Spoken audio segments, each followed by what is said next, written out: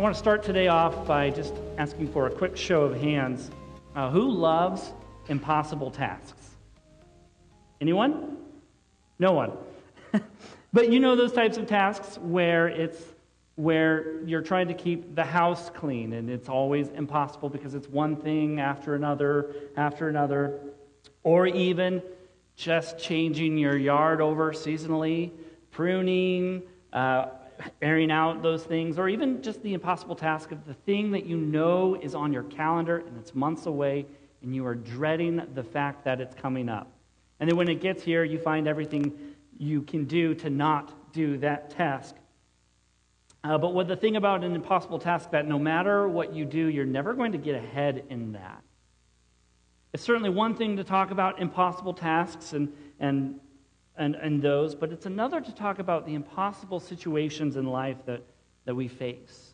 Many are here this morning facing various different impossible situations. You're looking at your finances, and you're seeing the impossible things of more money is going out than is coming in, and there's stress, there's worry, there's anxiety and concern about those things.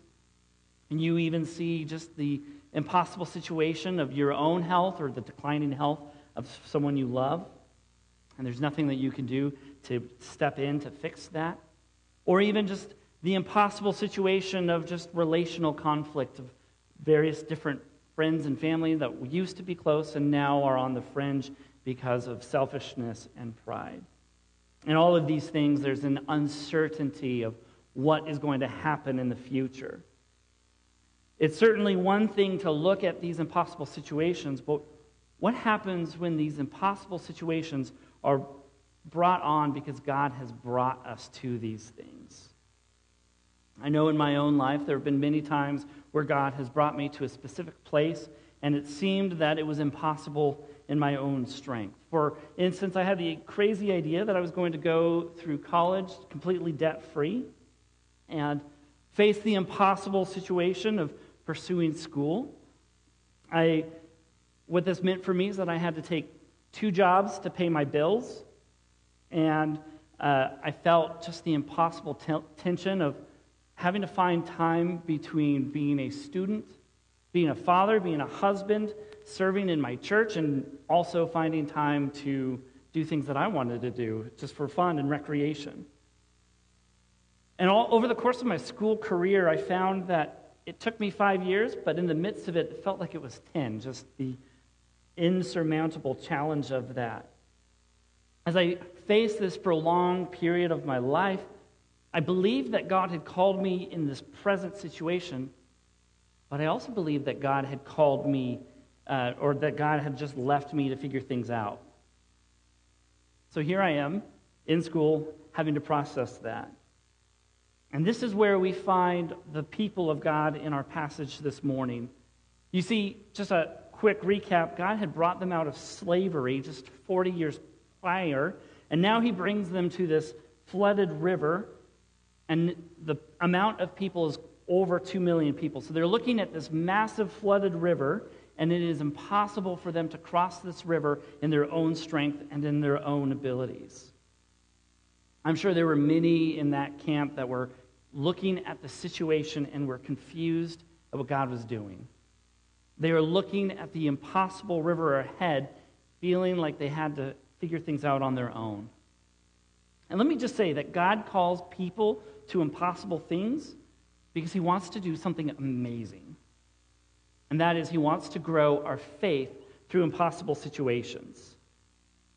As we've been working through our sermon series the past few months, our sermon series has been called The Story, where every story, every command, every person, every part of the Bible is part of a bigger story, and that is all about Jesus and what he has done for us on the cross.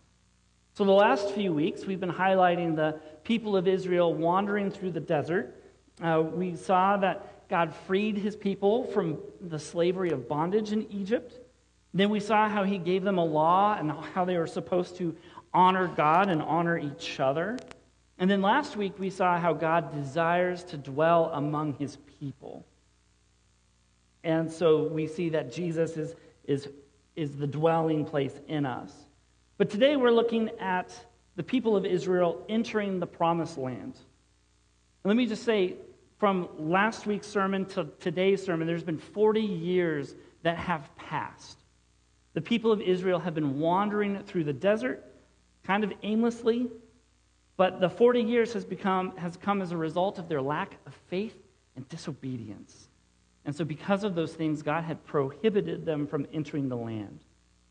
But now we see Joshua, he's stepping up to lead the people of Israel and after Moses had died. And so he is going to be the man that is going to lead the people into the promised land. But see, the people just haven't been waiting for 40 years to enter this land. They have been waiting for 400 years to enter this land. This has been a promise that their fathers have told them, who their fathers told them going all the way back to their bondage, or before their bondage in Egypt. It goes all the way back to the promise that God made to Abraham in Genesis 12, where he was promising them a nation and a land. And so today's story shows that that promise is going to be fulfilled. The people have come through many impossible things over the course of their life, but now they are camped only 100 yards away. They are so close to the promised land, yet so far. The only thing that separates them is a flooded river. So before the people can enter the land, we learn our first lesson through the book of Joshua, and that is that God will accomplish the impossible through obedience. And look at verse 1 with me. Then Joshua arose early in the morning, and they set out from Shittim, and they came to the Jordan, and all the people of Israel, and lodged there before they passed over. They are camped on the bank of the Jordan River, and they don't know how to cross. They are looking at the impossible task, their impossible situation of having to cross the river. The easy thing to do in that moment would be to go look for shallower areas to ford, or even wait a couple months until the water just resides and then they can ford just 2 million people together. But God had brought them here to this specific time and this specific moment to do amazing things through their obedience. And so the question for us is, if he has led them here, then he is going to get them to the other side. But the people must trust and obey what God is going to do. And so we see in verses 2 and 3 that finally, after 3 days of waiting, the people follow the ark, which was God's dwelling place in the Old Testament. And what we see in the Old Testament is when the ark moves, the people are to move. This is showing that God's presence goes before the people, leading them to a place of safety, leading them to a place of security, and then ultimately giving the people rest. Following the ark was a way for God's people to trust in God's leading.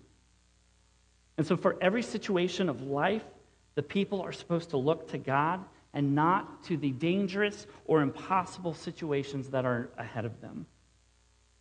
Before the ark even moves, we see Joshua's command to the people in verse 5, where he says, "Consecrate yourselves, for tomorrow the Lord will do wonders among you."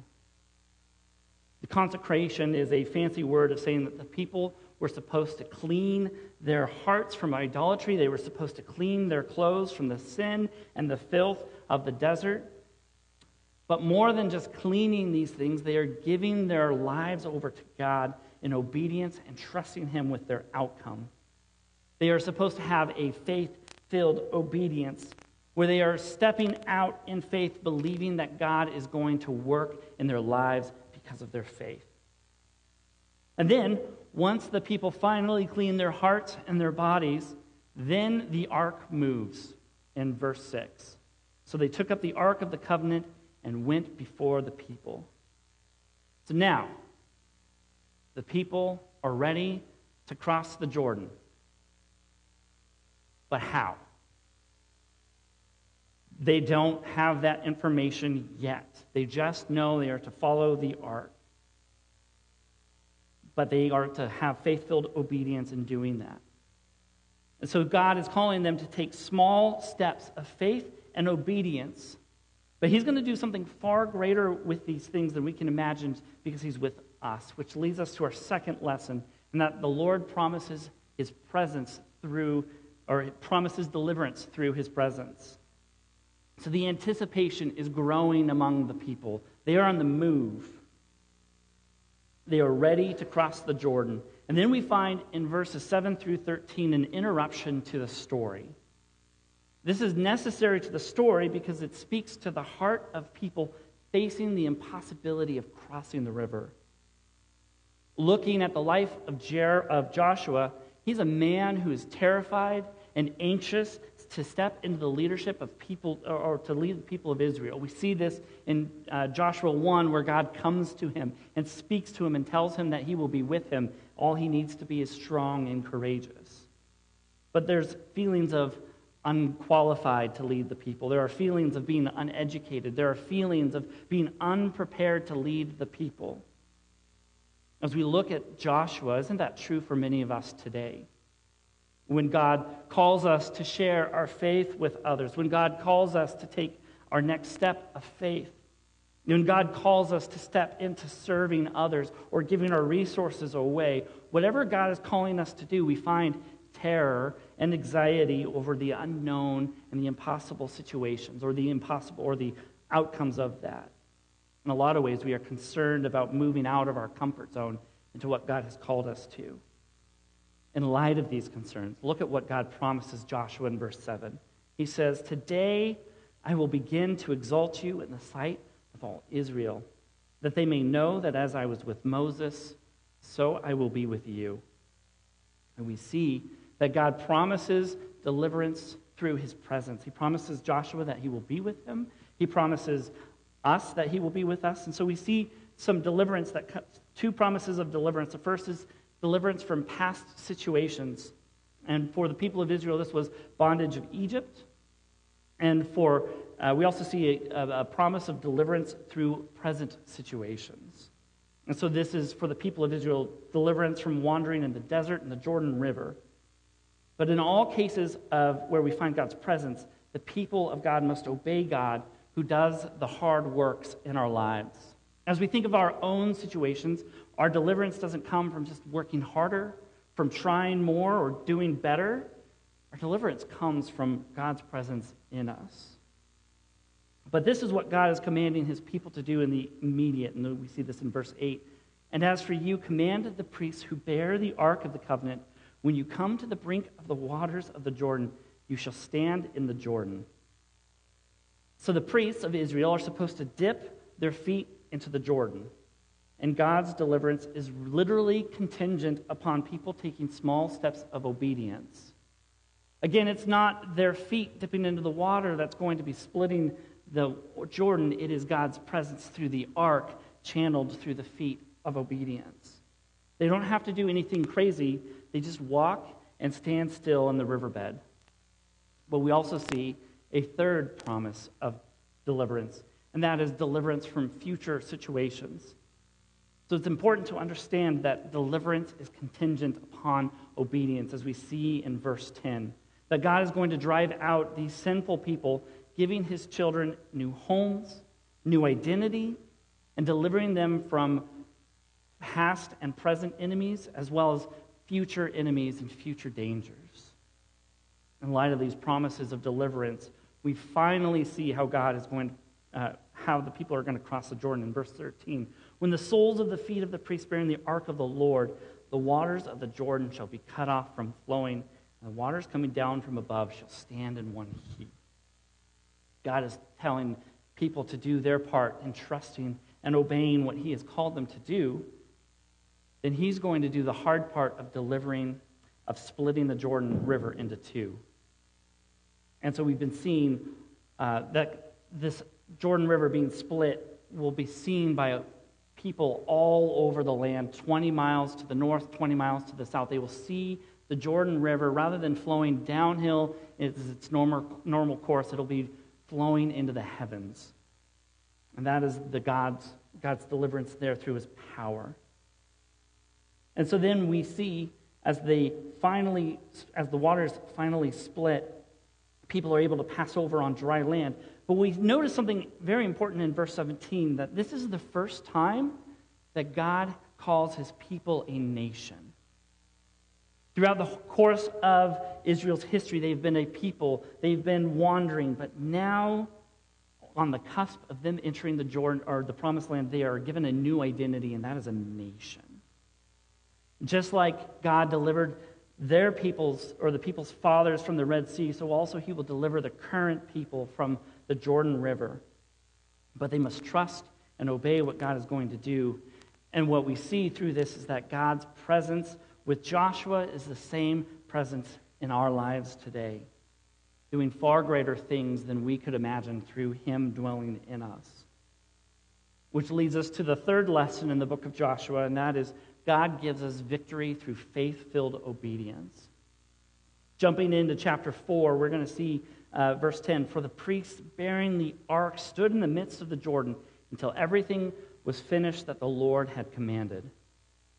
So the priests carrying the ark first entered the Jordan, and they stood in the middle of a dry riverbed for hours, bearing the full weight of a golden ark on their shoulders. They were waiting for the people to cross over. So we see that God not only called them into the river, but God also split the river, and God has strengthened them to stand and wait for the people to cross over. But up until this point, the nation of Israel have been battling all kinds of different people and wandering through the desert. And so the Lord has been bringing them countless victories against their enemies. And now as they're crossing the river, they're in one of their most vulnerable places. They are in an open field. They are exposed to potential attack, and they are anticipating battle, and as we see in verse 13. And so the nation of Israel sent men to defend their position, to defend the people. Rather than finding conflict, they find rest. God overcame the impossible situation, bringing unexpected results ultimately through his victory.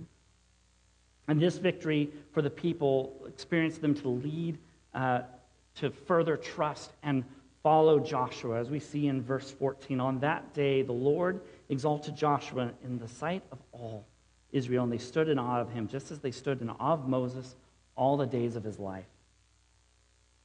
God gave this victory because of their faith, because of their obedience to him. But it underscores something important for us this morning, and that is the greater the obstacles that faith encounters, the greater is the victory and assurance that comes from continuing to act in trust and obedience. If God is calling you to pursue him, to step out, to serve him, to step out, to share your faith with others, to step out into the world of fostering care, whatever that next step of faith is, no matter how impossible it may seem, no matter how impossible it looks for you, let me just say that God is going to do amazing things in your life when you take that step of obedience. He is going to bring you victory. He's going to bring you deliverance. But most important, he's going to give you his presence. This is all a result of faith-filled obedience, where we are stepping out in faith, knowing and obeying that God is going to act on our behalf. And because of this victory that God brings his people, it leads us to the last lesson in the book of Joshua, and that is the greatness of God is to be remembered and taught to others. God, not the people, accomplished this impossible miracle. God was the one who split the water. God was the one who sent terror to the other nations and gave his people rest. And what we find in verse 19 is this: and when the priests bearing the ark of the covenant of the Lord came up from the midst of the Jordan, the waters of the Jordan returned to their place and overflowed all its banks as before. After the people had crossed over, the waters returned, and there was no trace that a miracle had happened there. And so what we find is that we often experience spiritual amnesia. And for this reason, because of God's greatness in our lives, he commands his people to bring stones out of the dry riverbed before it goes back, and he commands them to build a monument for the sake of remembering and retelling his greatness to others. Time after time after time, God delivers his people, but the crossing of the Jordan is especially important because it underscores God's continual faithfulness to his people. I encourage you to write next to verse 19 in chapter 4, see Exodus 12 in the margins of your Bible. Exodus 12 tells us about the day that the people of Israel came out of slavery. And the fascinating thing here in Joshua is that it is 41 years to the day that God had freed them from slavery. That God is telling them of his continual faithfulness in their lives with this significant day. It was a day that they were supposed to remember every single year called the Passover. And what God is telling his people here is that he is the same God who brought their fathers out of Egypt. He is the same God who is bringing them into the promised land, giving them a new identity and a new home. The thing for us is he's the same God who lives and dwells in us today. In light of their new identity, the people are commanded to build a monument, and this is to proclaim God's greatness and goodness to others. And we see that in verse 23, "For the Lord your God dried up the waters of the Jordan for you until you passed over."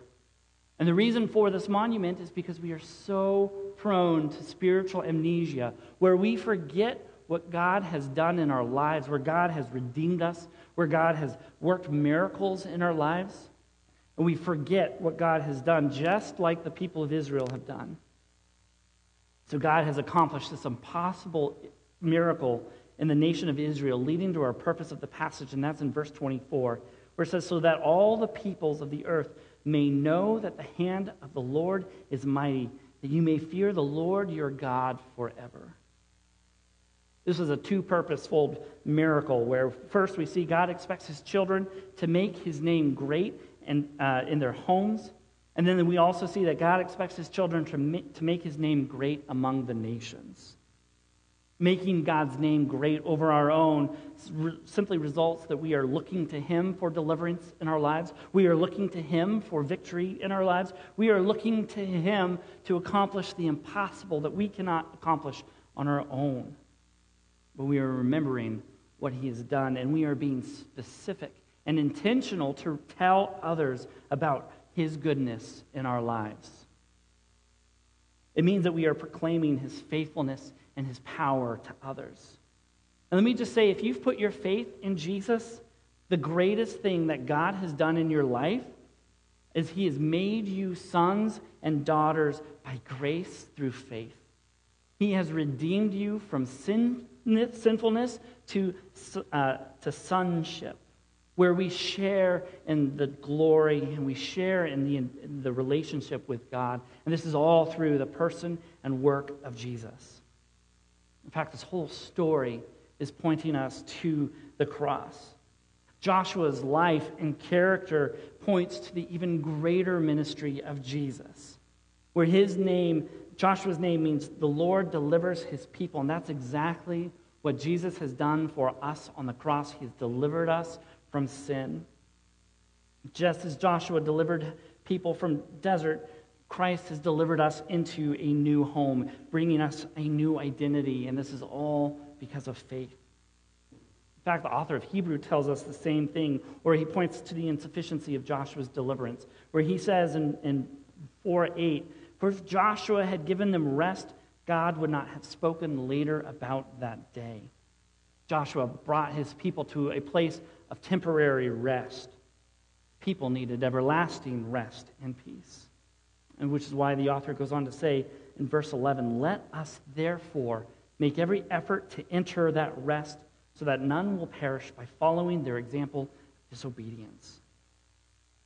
What we see with the life of Joshua, with this story, is that there's an invitation for us to enter into God's rest, and that only comes through faith in Jesus.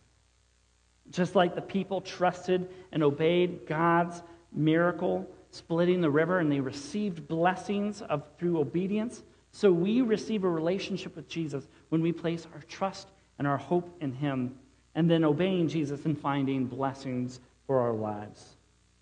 Ultimately, Jesus brings victory over sin and death, giving us the Holy Spirit to indwell us with and conforming us into the image of Christ. But every way that Joshua brought success to God's people, Jesus brings better success. And he does far more through Jesus than Joshua could ever do. Which leads us to the point of our message today, and that is Jesus accomplishes the impossible in our lives when we follow him with faith-filled obedience. We are saved from sinfulness to sonship, where he brings victory over sin, he brings victory over shame, and this only happens as we place our faith and our trust in Jesus. We see the power of the resurrected Jesus dwelling in our lives and residing in us by grace through faith. And this all comes by by taking a step of faith-filled obedience in Christ, serving him in whatever he calls us to do in our lives. But I imagine just the impossible things that Jesus can do in our lives. I imagine just broken marriages being restored by the gospel, being restored through faith-filled obedience. I see kids coming back to the faith and delighting and enjoying Christ because of faith-filled obedience. I see addictions of all kinds being broken because people are turning to the Lord, turning to him to trust and obey, where he brings deliverance and victory over those things. I believe those things, that God can do those tremendous things if we give our lives over to him. Which leads to key takeaways from the book of Joshua. The first is that we are to trust and obey what God is calling us to do. It raises a question for us. What is God calling you to do? Whatever it is, God is going to do great and amazing things. I understand the fear. I understand the concerns. I understand the terror of all of these things as you look at the impossible situations that God is calling you to. Remember that the greater the obstacle of faith that we encounter, the greater and victory assurance that comes through continuing to act in trust-filled obedience. Sometimes we see impossible things that we're facing, or sometimes the impossible obstacles that we are seeing, we think that God is just saying no. Maybe in these impossible obstacles, God is leading us to and saying, trust me. I'm going to show you even greater and mightier things than you can imagine. I just want you to obey. Earlier, I talked about the impossible situation of my school and all of the things that I felt I had to do on my own. Eventually, I graduated. I got this diploma. This diploma means more to me than it does to any of you. If you were to just read it at its face, it says that I have met the satisfactory requirements to get this. It tells you nothing of the nights that I spent stressing over papers. It tells you nothing of the challenges that I faced. It certainly doesn't tell you all of the ways that God was faithful in my life, that he had provided my needs when I didn't even know how to communicate those needs, how he was present with me for those 5 years of school. And all of these things, I have seen God provide his tremendous resources to me, where he gave me time that I didn't have. He gave me energy that he didn't have. He gave me resources that I didn't have to be a good husband, to be a good father, to be a good churchman, to be a good student. When I look at this diploma, I see the tremendous peace that God brought in my life when I stepped out in faith and obeyed him. I see the community that I had been longing for was provided for. I see all of the things that I thought were impossible in my own strength, where he demonstrated his greatness in my life.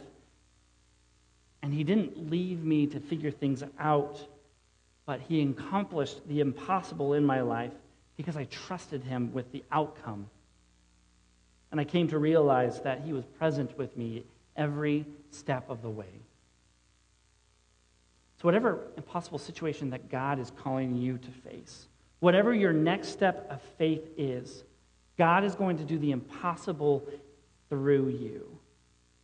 Maybe for some, this simply means that you are coming to a relationship with Jesus. If this is you, I want to just invite you to take that step of obedience today and place your faith and your trust in him, not because God is going to control your life, but because God is going to bring freedom to your life. He is the thing that your soul has been longing for. And only in him will you find that freedom and that abundant life. The second takeaway I have for you this morning is remember and retell what Jesus has done in your life. So what monuments are in your life telling others of God's greatness?